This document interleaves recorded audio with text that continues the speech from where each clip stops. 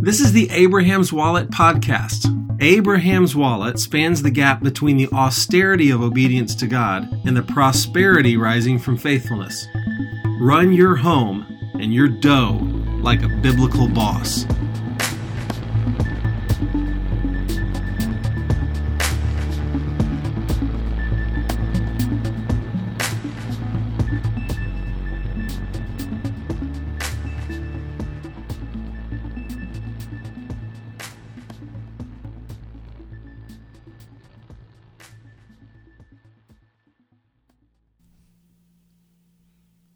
All debts, good and bad. Proverbs 22:7 says, "The rich rule over the poor, and the borrower is the slave of the lender." So you've budgeted your heart out. Nice work. And you are spending less than you are earning. Enthusiastic high five. And your budget has revealed to you that you've previously thrown off cash like a Kardashian jettisons marriages. We'll be here all night, folks. Try the shrimp. Womp womp. The result of your former ways may very well be, in fact, statistically speaking, almost certainly is, the American dream maker, debt. Or you may have mountains of debt and framed papers on your wall to show for it. Or perhaps a lovely 4-bedroom craftsman-style home, replete with the open-concept kitchen remodel and bleached faux barnwood flooring. Regardless of how you got here, shall we consider debt and how to deal with it? Yes, let's do it. Debt principle number 1. Debt can be good or bad. And for the podcast listeners, we have a little table in the blog post which says good debt comes at an interest rate below the market rate of return and is tied to an appreciating asset, while bad debt is at an interest rate above the market rate of return and is tied to a depreciating asset or no asset at all. Bad debt is debt that grows at an increasing pace and is tied to assets that shrink or vanish at an increasing pace. Items that fall into this bucket would include credit card debt. But I invested in all those experiences, you say. Yeah.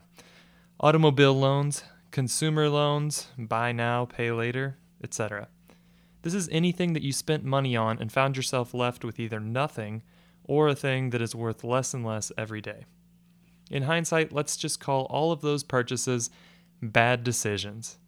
At the Wallet, we're all for spending money on celebration and experience from time to time, but we only spend money that we have for those things. Otherwise, we act a fool. Good debt, then, has the opposite characteristics. Money that is borrowed at a rate below the rate of return that we would expect to get via an investment. Could be good debt. Say you borrowed money at 2% interest to buy into an asset that produces a 10% rate.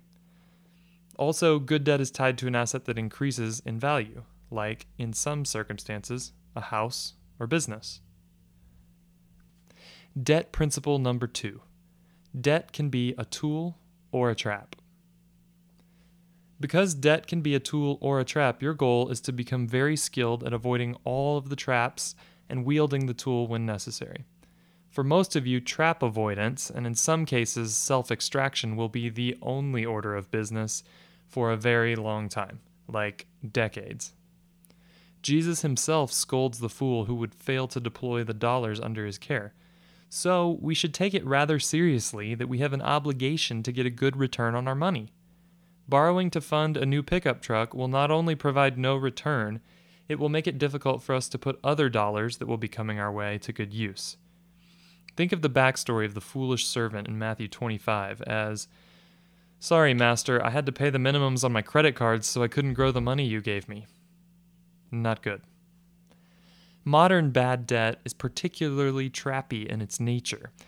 It is constructed with tempting 0% APR, no payments for 18 months introductory periods, and then, after 18 months and 1 day, you owe more than you ever thought possible. And the debt is growing at 25% a year. Good debt can also be a trap. The fact that you think a house is going to grow in value does not give you any sort of permission to go overspend on a home. Because the use of debt leverages you, both good and bad decisions have much bigger impact on you, the borrower, than they would if you were investing with cash. The call to becoming shrewd managers also means we aren't afraid to use debt wisely. No Fortune 50 company would even consider a strict no-debt policy because they've grown skilled at the use of this tool. If you have even an inkling of doubt, opt against taking on any new debt, but know that your destiny here is to feel comfortable using it when appropriate. Debt principle number 3, repay your debts. Amen, amen, and hallelujah. Repayment of bad debt is relatively easy to prioritize. Attack the biggest pain points first. Sometimes that just means paying off the highest interest rate loans in the bad category first. You can also pay off the smallest bad debts first and use the money that would have gone towards servicing that debt to pay the bigger bad items faster. Dave Ramsey does a great job capturing these options in his debt snowball plan. We're big fans of that. Get out the torch of maximum payments and burn that mother down. Once you kill the toxic debt, you basically get to start putting your overall financial plan into warp drive, investing and collecting assets for your family. Until then, you're just bailing water out of your boat and plugging leaks. Saving and paying off debt, especially when you're young, say in your first year of marriage, can be thought of as two sides of the same coin. Here's a simple rubric for thinking about how to prioritize debt payoff. First, paying down a loan that has a 7.5% interest rate is just as good as investing your money at a 7.5% guaranteed return. In today's market, that's a no-brainer. Second, good stewards are not afraid to use debt, but only as a tool and never to spend money that they don't have. Third, if you have a set amount of your income allocated to savings and debt payoff, you can be flexible, taking advantage of good opportunities for one or the other. And fourth, if the decision is a wash once you run the numbers, have a bias towards paying off debt. For what it's worth, I've got experience with good, bad, and borderline neutral debt. My wife and I repaid $230,000 of student loans, bought an expensive car on credit, dumb, and have flipped houses to our great profit using rather complicated mortgage loans. Stay with me for deeper dives on various types of debt, but first, get your hands around the principles above. Now, get out your torch and start destroying that debt with Abrahamic fervor.